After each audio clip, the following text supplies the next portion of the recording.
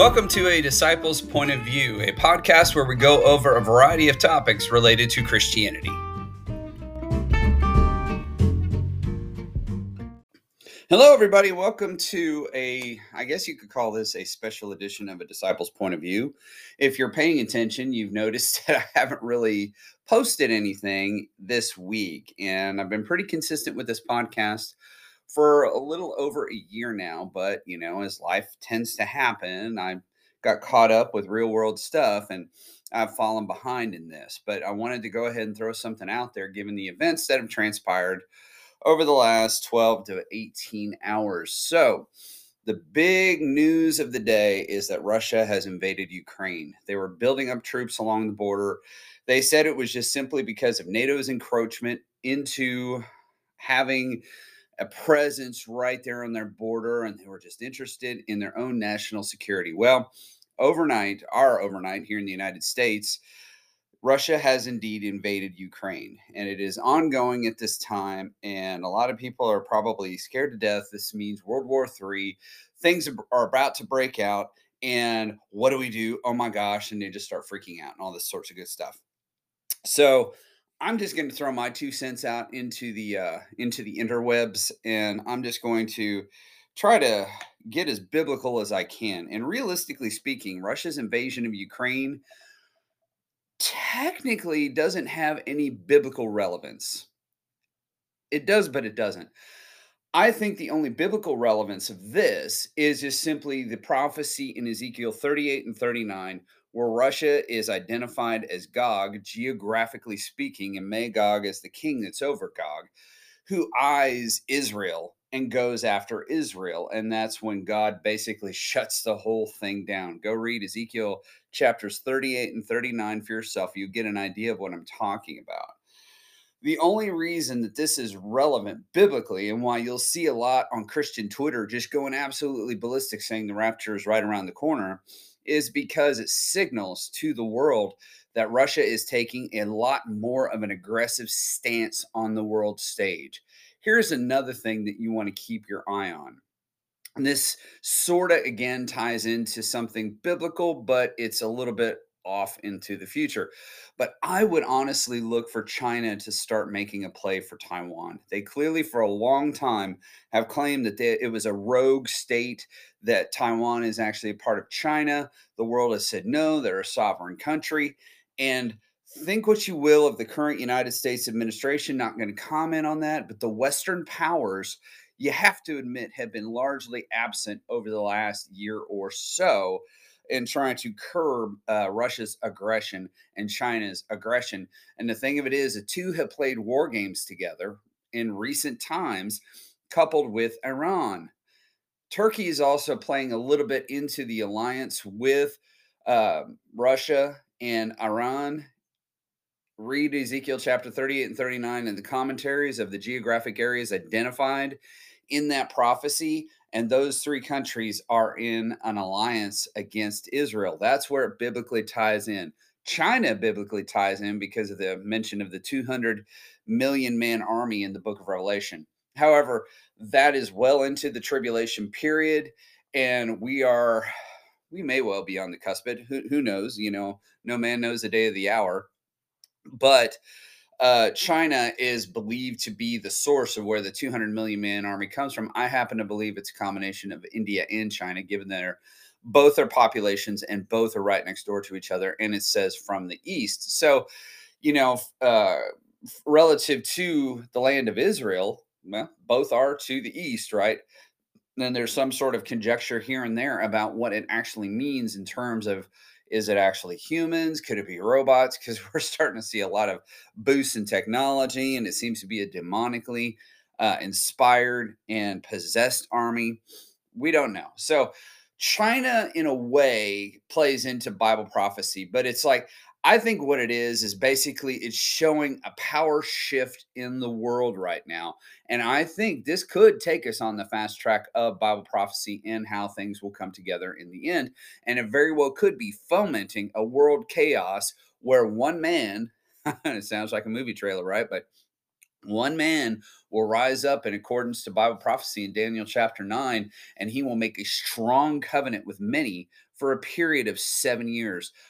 A lot of people think the strong covenant means a peace treaty. And specifically, I'm referring to Daniel chapter 9, verses 24 through 27. We have, well, I'll explain it really fast. Israel was given 70 periods of 7 years to basically bring in everlasting righteousness and to put away sin away from the nation, right? And obviously, we saw a near 1900-year exile of the nation of Israel from the land. 1948, they come back into the land, right? You can account for 69 periods of 7 years all the way up until the time of Jesus Christ walking the earth. There still remains one period of 7 years that is outstanding. And in the commentators of many, and I believe the same thing, the church age has put a huge pause on that prophetic time clock. But I believe once the church is taken out of the way, the Holy Spirit indwelling the church is taken out of the way, it creates a power vacuum of sorts. And basically, somebody comes in, one man who is basically the devil's man. And since the world saw fit to reject Jesus Christ and has largely, even if unknowingly, embraced the devil, one man who is the devil's man will make a strong covenant with many to include Israel for a period of 7 years.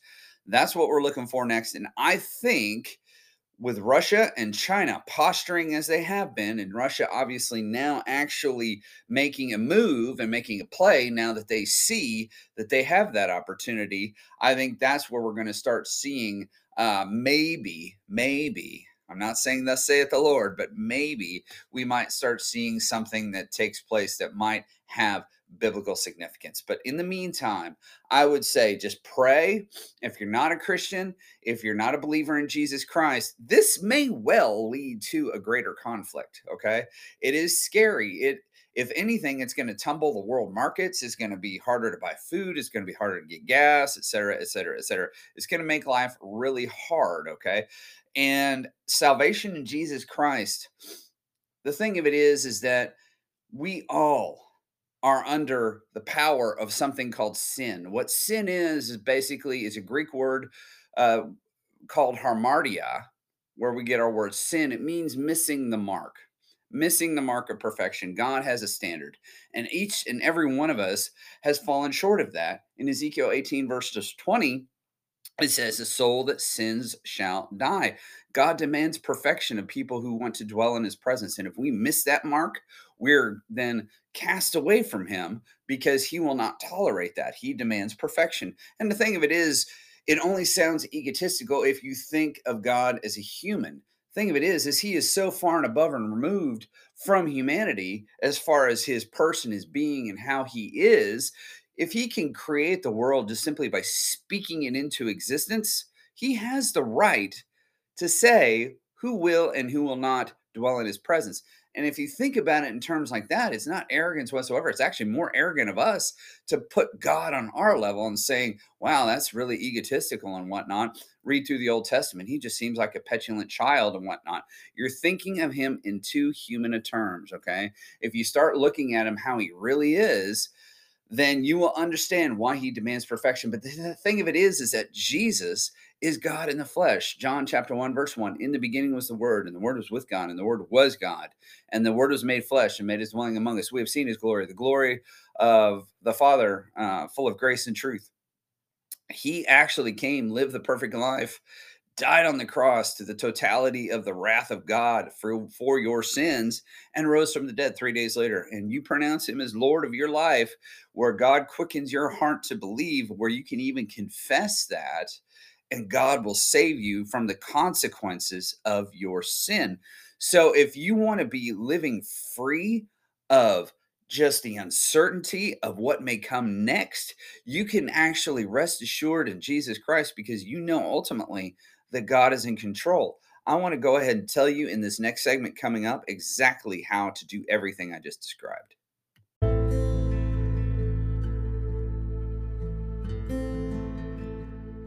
At this point in the podcast, I want to reach out to you. And if you have never done so, if you have never entered into a saving relationship with God through the Lord Jesus Christ, I want to invite you to do that today. All you need to do is believe.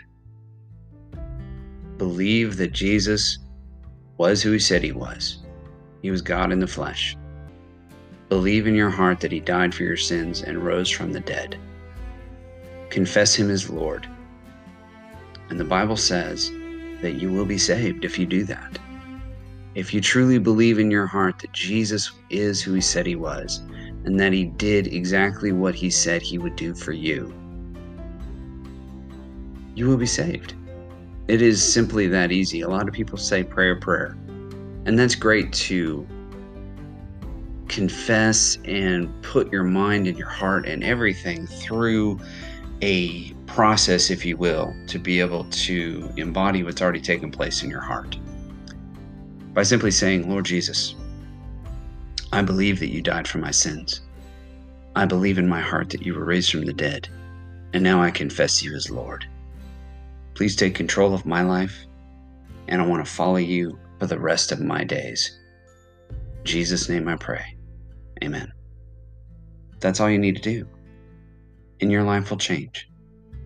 Your life will change, not necessarily materially, not necessarily in terms of the world, but your life will change as far as your relationship with God, and you can know for certain that you're saved.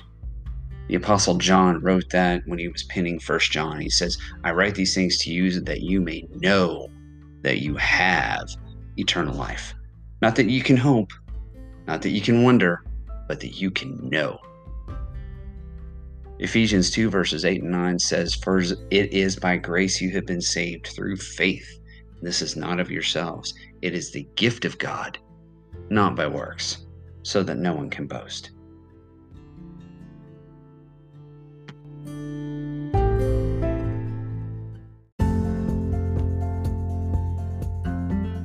I want to thank you so much for listening to my podcast today. If you'd like to get in touch with me for any reason, I have the links for the social networks that I am connected on in my bio for this podcast. I'm also available at Gmail at DisciplePOV. That's DISCIPLEPOV at gmail.com.